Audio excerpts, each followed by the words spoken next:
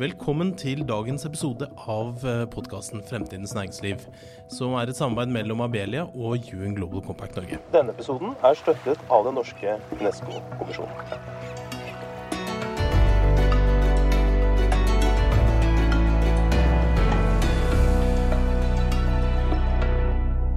Velkommen til podcasten Fremtidens Næringsliv. I dag så skal vi som vanlig ha et spennende tema. Vi skal se på institusjonelle investorer sin, markedsmakt.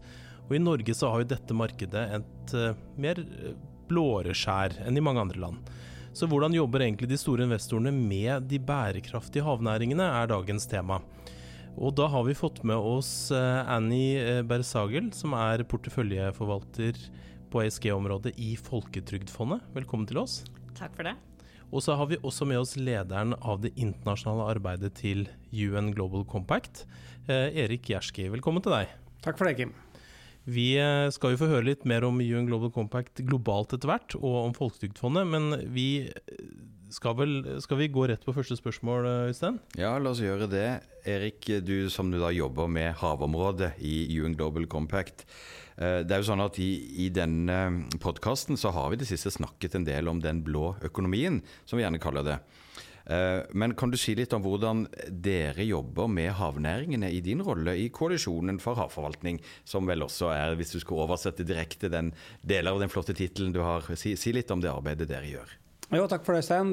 Det et internasjonalt arbeid i regi av UN Global Compact i New York, hvor vi siden 2018 egentlig har samlet de største aktørene på og i og under havet. Det gjelder shipping, sjømat, energi, men også avfallshåndtering, etc. Og serviceleverandører til disse sektorene, sammen med de store forsikringsselskapene, klasseselskapene, bankene og investorene. Og målet vårt var å forstå hvilken rolle vil havet ha for at vi i verden skal levere på alle bærekraftsmålene og klimamålene spesielt. Og det har vært en kjempereise. Og havet har nok i internasjonal politikk vært sett på som et offer for disse endringene, for klimaendringene, mer som en del av løsningen. Og vi har sett det fra Norge at vi tror havnæringene, hvis man gjør det riktig, så kan de være med, de vil være instrumentelle for å levere på klimamålene med havvind, og bærekraftsmålene med mer bærekraftig og sunn mat, men også grønn transport og en bedre verdensøkonomi. Så vi jobber da med de institusjonelle investorene for å få dem med på å se hvordan kan vi fange opp dette og bygge mekanismer for å investere i dette. Og en av disse institusjonelle investorene jo dere i Folketrygdfondet. Kan du si hva en institusjonell finansaktør? Hva betyr det? Altså, hva en institusjonell investor? Ja, for det ikke sikkert alle som vet hva man legger i det. Ja, hva skiller det fra andre investorer, for eksempel? Ja, så vi forvalter penger på vegne av andre. I vårt tilfelle, Folketrygdfondet, vi forvalter Statens pensjonsfond Norge. Så alle kjenner jo til oljefondet, ikke sant? Statens pensjonsfond i utlandet. Så vi forvalter den, skal vi si, norske delen, eller nordiske delen. Så vi har 85% av investeringene våre i Norge, og 15% i øvrige nordiske landene, minus Island. Men andre institusjonelle investorer som man kanskje har hørt om, hvis man tenker i det norske markedet, Storebrand, KLP, DNB, Asset Management også. Men det som fellesnevner at man forvalter penger på vegne av andre, og det blir ofte veldig stor kapital. Pensjoner, forsikringer. Stemmer, ja. Det jo veldig mye penger dere forvalter, og det utgjør vel, hvis ikke jeg tar feil, sånn rundt 5% av hele Oslo Børs, ikke det riktig? Altså en veldig stor andel av verdien. Hvis du ser for Free Fleet, så det nærmere 10 rundt det. Ja, nettopp. Så dere har muligheten da, for Erik snakker jo om havet ikke som et offer, men som en businessmulighet kanskje, hvis jeg hører det riktig. Så hvilken rolle spiller dere der? For det klart, hvis dere da sånn som Øystein sier, 10% av Oslo Børs, så har dere jo noen kjempemuskler på en av børsene i verden som har mest med hav å gjøre, kanskje? Ja, det helt riktig. Altså, man kan si at gitt vår størrelse i det norske markedet, så vi blant de 3 største investorene i om lag 40 selskaper. Vi kommer med i rapporten om ikke så lenge, så da får vi nøyaktig tall, men det i hvert fall litt over det. Og det betyr at det både et stort ansvar for oss, også selskapene ønsker at vi skal ta stilling til sentrale eierspørsmål, og også at vi har et ansvar for hvordan vi forvalter den porteføljen på vegne av det norske folk. Så når man ser på havøkonomien spesifikt, så kan man for eksempel ta en enkelt sånn sektorinndeling, altså de sektorene som kanskje lettest assosieres med havet. Tar man shipping og energi og oppdrettsbransjen, så man fått opp i 30-35% av porteføljen. Ikke sant? Og så hvis man tar næringer som da har en påvirkning på havøkonomien, sånn nedstrøm, så la oss si de som for eksempel selger matvarer som produserer emballasjen eller den type ting, så blir det vesentlig større. Men et dumt spørsmål kanskje, men hva med olje? Altså definerer man olje inn i havøkonomien, eller er det oljeøkonomien? Ja, så nå tar jeg det litt sånn veldig grått sett generelt, men hvis du tenker på energi som en del av vårt investeringsunivers, de porteføljeselskapene som vi investerer i, så er det stort sett energi som produseres i offshore. Ja, riktig. Ja. Men Erik, hvordan ser det ut fra dere? For nå hører vi jo finansperspektiv, men dere jobber jo bredere enn det, og hvordan deler dere inn havet? Er det litt på samme måten? Absolutt. Vi inkluderer all energiproduksjon i havet som en del av havøkonomien. Og det er en del av havøkonomien som står foran en kjempeomstilling. Det er veldig viktig. Men som en FN-organisasjon, og UN Global Compact er jo en prinsippdrevet organisasjon, hvor vi ser på de internasjonale instrumentene, og så prøver vi å oversette dette hvordan næringslivet kan levere på miljø, klima, sosiale, arbeidsrelaterte og antikorrupsjonssaker. Og det er klart at driver du i havet, så det er spesielle hensyn man må ta. Det er krevende, det er mørkt og kaldt og remote, og det er ofte ikke sånn brand-based, det er ikke forbrukerbasert økonomi. Så det er ofte en business-to-business drevet økonomi, og da er det selskaper, investorer, banker som må sette krav, i tillegg til selvfølgelig de regulatoriske myndigheter. Og en del havnæringer så er det jo internasjonalt farvann, og da er det overlapp mellom internasjonale reguleringer og nasjonale reguleringer. Her har organisasjoner som Global Compact en viktig rolle å sette standarder og prinsipper. Hvis vi da ser at det er jo, selv om man da har havet som fellesnevner, så er det ganske diversifisert. Kan man likevel snakke om noen fellestrekk, noen felles muligheter og eller utfordringer for de næringene som er en del av havøkonomien? Erik er jo innom det, men hvis du skal utdype det litt, hva vil du peke på da? Ja, det vi ser at man er avhengig av et felles ressurs. Det blir noen litt sånn tilgrensende problemstillinger. Men vi ser det kanskje mest innenfor en sektor, og de tilknyttede næringene som er innenfor en sektor. De som jobber litt sånn mer direkte med selskapene på Global Compact-nivå, der ser man kanskje når man går veldig langt inn i grøtten, at det er mer sånn samarbeid på tvers. Så jeg tenker du kanskje har et litt bedre perspektiv på det? Jeg tenker den norske erfaringen med havet er et godt bilde på det. Når man fant olje i havet, så var det jo gamle fiskefartøy og annen kompetanse som var med på å styrke at Norge kunne håndtere dette her. Så har man tatt den kompetansen videre i havvind, man har tatt i oppdrett. Og det å ha et flyt mellom disse kompetansemiljøene er helt avgjørende for å muliggjøre mange av næringsutviklingsambisjonene man har hatt. Og så ser vi at dette gjelder jo også i finanssektoren. DNB har jo slått sammen sine ulike havsektorer til en Ocean-enhet, fordi det er mange av de samme forutsetningene og forholdene som preger risikobildet, eierskapssammensetningen. Og vi ser i Aker-systemet og en del andre privatsektorsystemer at det er disse felles erfaringene som gjør det mer verdifullt. Og det er interessant. Altså, det må jo være litt vanskelig for dere i Folketrygdfondet å finne ut hva er det som er de bærekraftige blå investeringene da. Og det er jo litt det du sikkert jobber med siden du har E og S og G i din titel. Kan ikke du si litt om det? Og så vet jeg jo at selvfølgelig at UN Global Compact prøver så godt vi kan å bidra med eller rydde litt opp i det, men kan ikke du si litt om hvordan løser dere det? For det er klart at det er jo fryktelig mange selskaper som jobber med havet, og hvis dere skal investere det, så hvordan ser din hverdag ut da for å ta de riktige valgene? Eller dere da, som fond? Ja, kanskje det enkleste med å forklare litt hvordan vi vurderer selskapet i investeringsprosessen. Fordi det høres ut som det kanskje litt det du tenker på, hvordan spiller bærekraft en rolle i det. Og det kanskje enklest å først si hva vi ikke gjør. Så vi har ikke noe bærekraftscore på selskapene. Vi har ikke skal vi si, en slags kvote på så mye må bare bærekraftig investerer, og ikke noe stempel som sier at det selskapet er grønt, det selskapet er ikke grønt. Men er det noen grunn til at dere ikke har det? For det er jo så Storebrand og andre går litt mer i den retningen at de sier de skal ha så stor del av porteføljen. NBIM har sagt nå at de skal være en pådriver for det grønne skiftet, sa jo sentralbanksjefen, ikke sant? Hva er liksom tanken bak det? Jo, jeg tenker hver kapitalforvalter må ta utgangspunktet i det mandatet de har.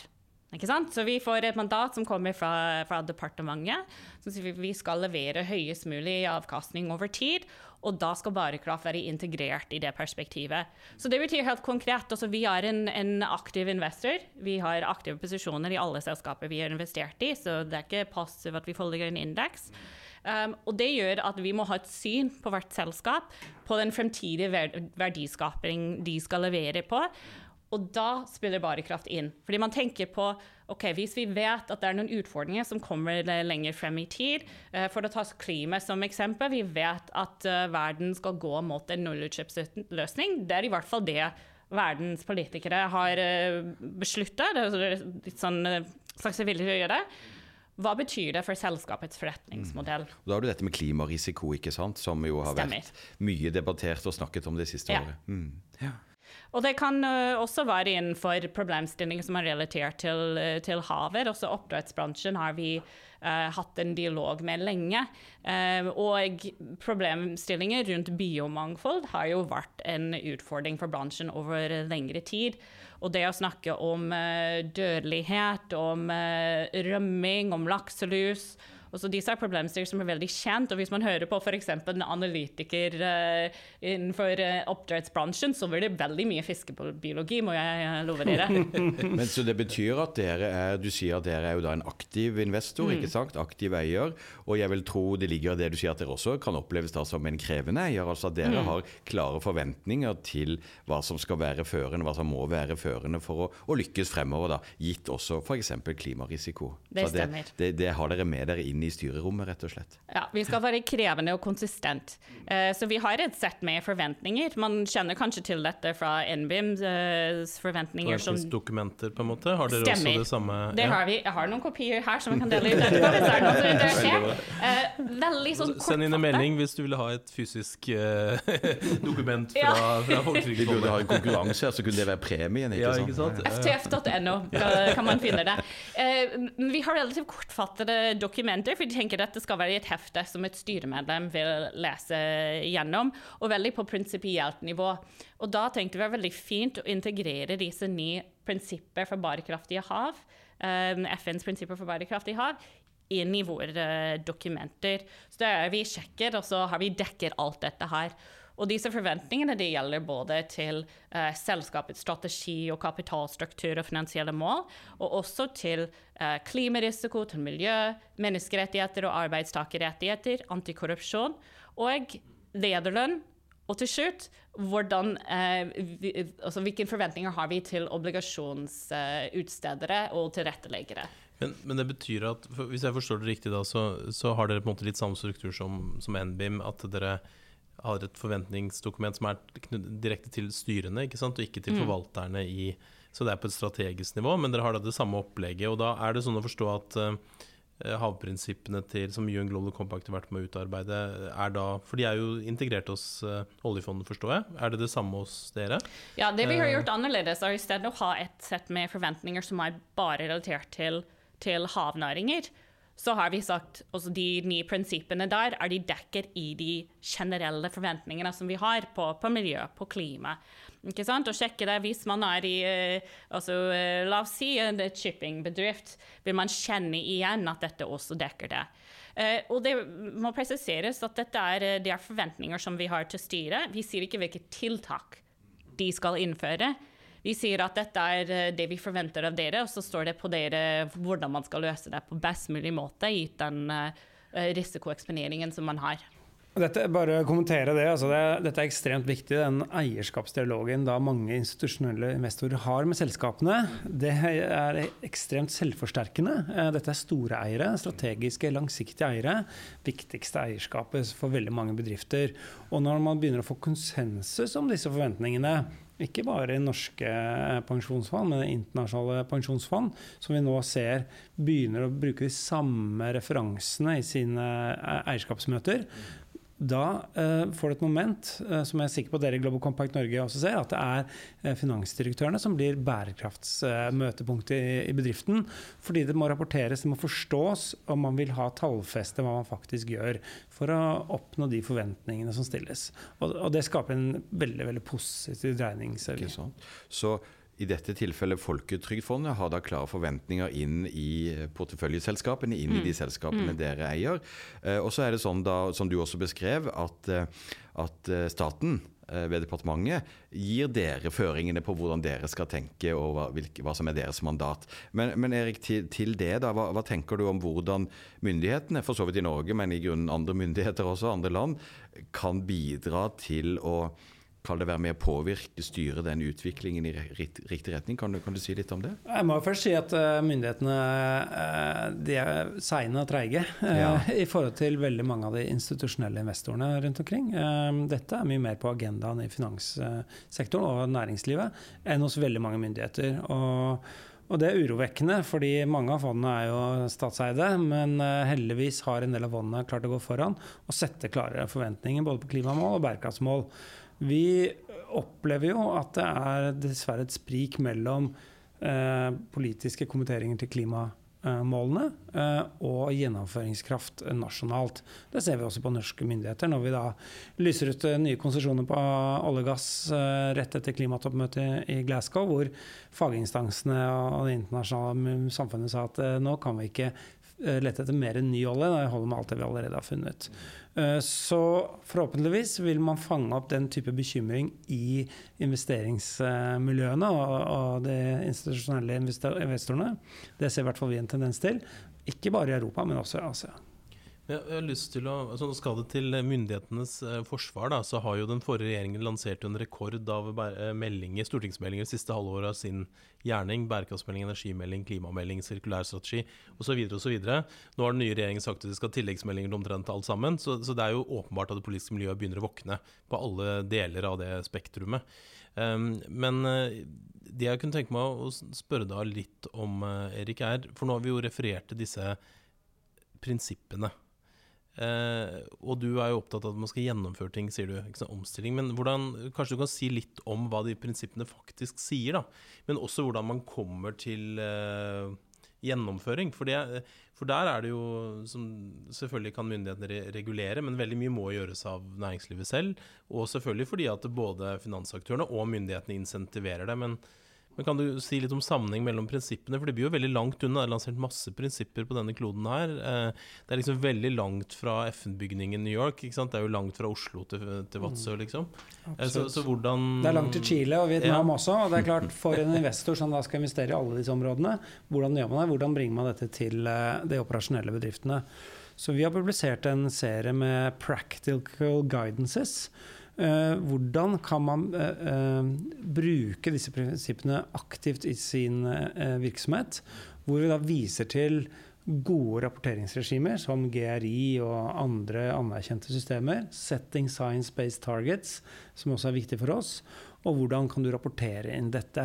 Det ikke et nytt rapporteringssystem det vi har laget, men vi har laget noen prinsipper som ber hver enkelt bedrift gå gjennom sin aktivitet innenfor menneskerettigheter, arbeidsrettigheter, klima, miljø og antikorrupsjon og deling av data. Og det fullt mulig å gjøre med veldig mange av de eksisterende instrumentene, og så ber vi oppfordrer de om å vurdere de instrumentene som der, og være med å forbedre de og delta aktivt i det internasjonale samfunnet for å skape bedre rapporteringsregimer. For det Anja og hennes kolleger helt avhengig av at det noen systemer der ute som faktisk kan måle om dette riktig. I det grønne skiftet, og dere sitter jo til de grader midt i det. Deres selskaper representerer det du kan både kalle den gamle og den nye økonomien, for å bruke litt sånn karikerte uttrykk på det. Men kan du si litt mer om hvordan du ser dette skiftet spille seg ut i noen av deres porteføljeselskaper? Vi ser jo at noen har vært veldig tunge og helt dominerende i olje- og gassektoren for eksempel, men nå beveger seg inn i andre områder. Kan du fortelle litt mer om hva dere ser, og hvilke trender som nå i ferd med å virkelig ta løs da? Ja, og det har vært enorme endringer i selskapenes tilpasninger, spesielt hvis man ser, kanskje ikke noe lenger tilbake enn 2018, kan man si at det har vært et veldig stort skifte, hvor det som du sier, en del selskaper som har vært innenfor olje og gass, eller kanskje fortsatt der, som har bredet sine virksomhet ut og begynt å omfavne nye energikilder og sett noen muligheter på det. Og kanskje i starten var det enkelte hvor det var litt lavere marginer, det så ikke så veldig lønnsomt ut i første omgang. Hvis vi tenker på, la oss si, innenfor oljeservicebransjen, ikke sant?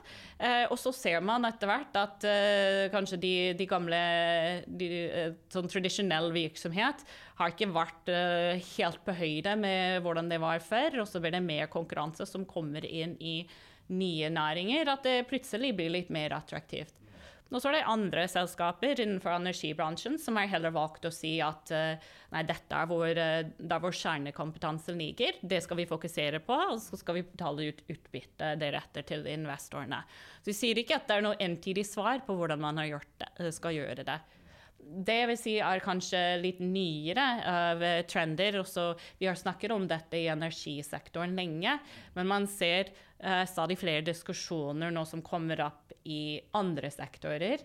Man ser industri, materialer, hvor man begynner å tilpasse seg det grønne skiftet, og hvor hele den energiovergangen begynner å spille en veldig stor rolle for dem også. Hvis du skulle karakterisere tempoet, hvor raskt dette skjer eller kommer til å skje, hva vil du si da?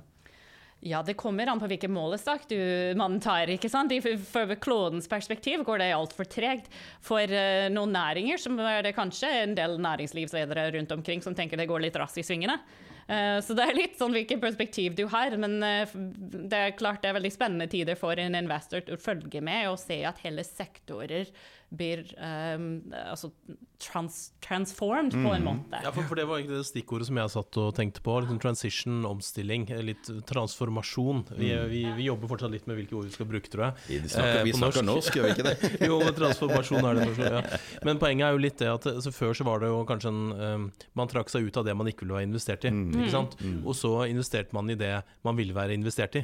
Mens nå så må man jo forsøke å flytte de man allerede har investert i over i en ny fremtid da, ikke sant? Man vil gjerne få lag, og det jo litt sånn vi i Global Compact, altså vi har jo på en måte mange av, hva skal vi si, verstingselskapene som medlem, og vi har jo alle selskaper i verden som medlem, vi har 15 000 av dem, ikke sant? Og hvordan sørger du for at ikke det bare de beste som blir med på dette? Og det jo spørsmålet til deg da, Erik. Hvordan jobber jobber vi i Global Compact, men også globalt på dette? Hvordan klarer vi å få med liksom Equinor, Tata, de har jo veldig mye bra, og veldig mye som vil være kritisert i fremtiden. Og det jo sikkert den samme problemstillingen som finansaktøren også sitter med. For det litt jeg tror du har helt rett, Kim, men det en enorm omstilling alle skal gjennom. Og jeg tror, i stedet for å bare heie på de 5% beste, så må man få med seg 80% på den omstillingen. Så kan man kanskje kaste ut 20%, da, de som aldri kommer til å endre seg. Og for å komme dit, så trenger man finansaktørene. Det en veldig viktig drivkraft i samfunnet i dag. Du trenger også myndighetene selvfølgelig til å sette noen mål og noen system på plass, sånn at finansaktørene har ryggdekning for det de gjør. Det en veldig stor appetitt på grønne selskaper, men de jo ikke like lukrative som de tradisjonelle næringene. Men skal vi nå klimamålene, skal vi nå bærekraftsmålene, altså vi må bygge ut havvind. Det siste fra IEA var 2 terawatt havvind. Vi har 0,5% av det i dag. Så enorme utbygginger. Det kan ikke skje isolert. Det må være et samarbeid med myndigheter. Jeg tror det var 15 ganger så mye havvind fram mot 2040 eller noe sånt, var det ikke det? Jo, det ulike tall her. Noen sier 50, noen sier 15. Men betydelig utbygging. Det kommer mye sol man får, men så får man også en utvikling i energibehovet, ikke sant? Så bare for å drive skipsflåten internasjonalt har vi 60 000 skip, så alle skal gå på grønn ammoniakk. Så prøver vi sammen med det med å regne ut hvor mange vindmøller man trenger, men det ganske mange flere vi klarer å bygge i Norskehavet. Men dette forretningsmuligheter. Og så må man gjøre det slik at de som da first movers og går inn i dette og tar risikoen, ikke må ta den alene. Og her kommer Verdensbanken og mange andre mekanismer inn og kan være en mulig partner. Men jeg tror det å identifisere de som ønsker å gå rent grønt, eller de som ønsker å være med en omstilling, at man kan ha en sånn risikoavlastning på dette, det vil være viktig. Altså.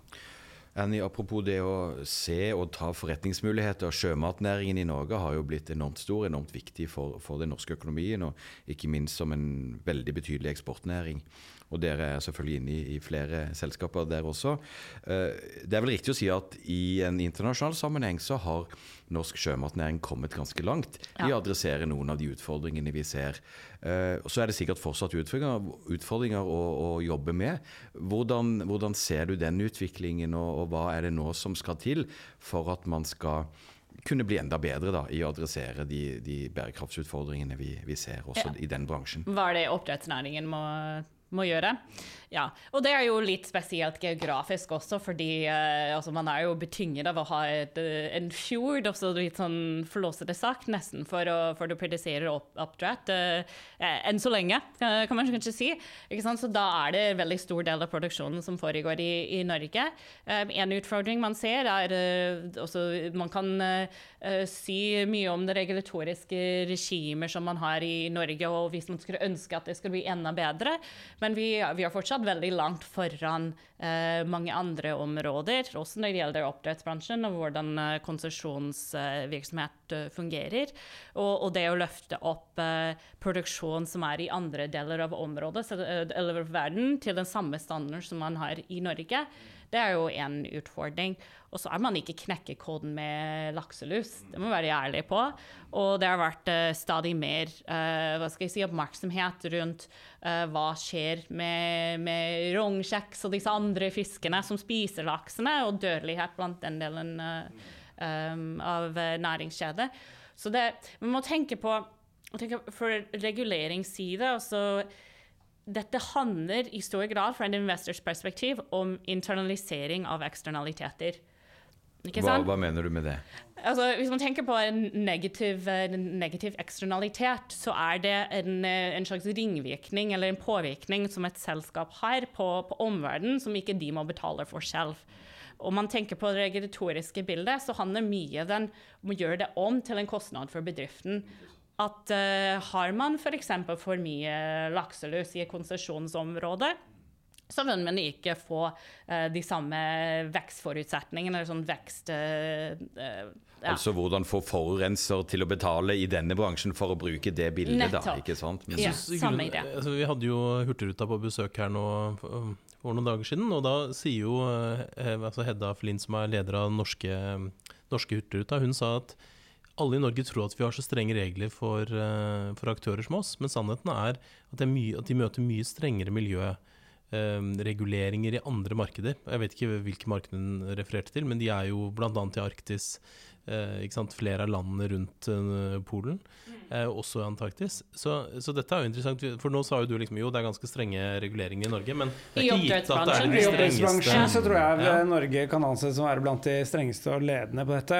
Jeg ser på Norge fremdeles som et laboratorium når det gjelder å utvikle en veldig, veldig viktig ny matsektor. Det er fremdeles ungt, selv om det er en viktig inntektskilde for et lite land som Norge, så er den ikke klar for å ta blåprint av dette og gjøre det verden over. For det er liksom 2-3% bare av all maten i verden som kommer fra havet, er noe sånt? Veldig lavt, ja, det er veldig egentlig. lite, og det mesteparten av det er jo tang og tare og skjell og tilapia og andre sorter.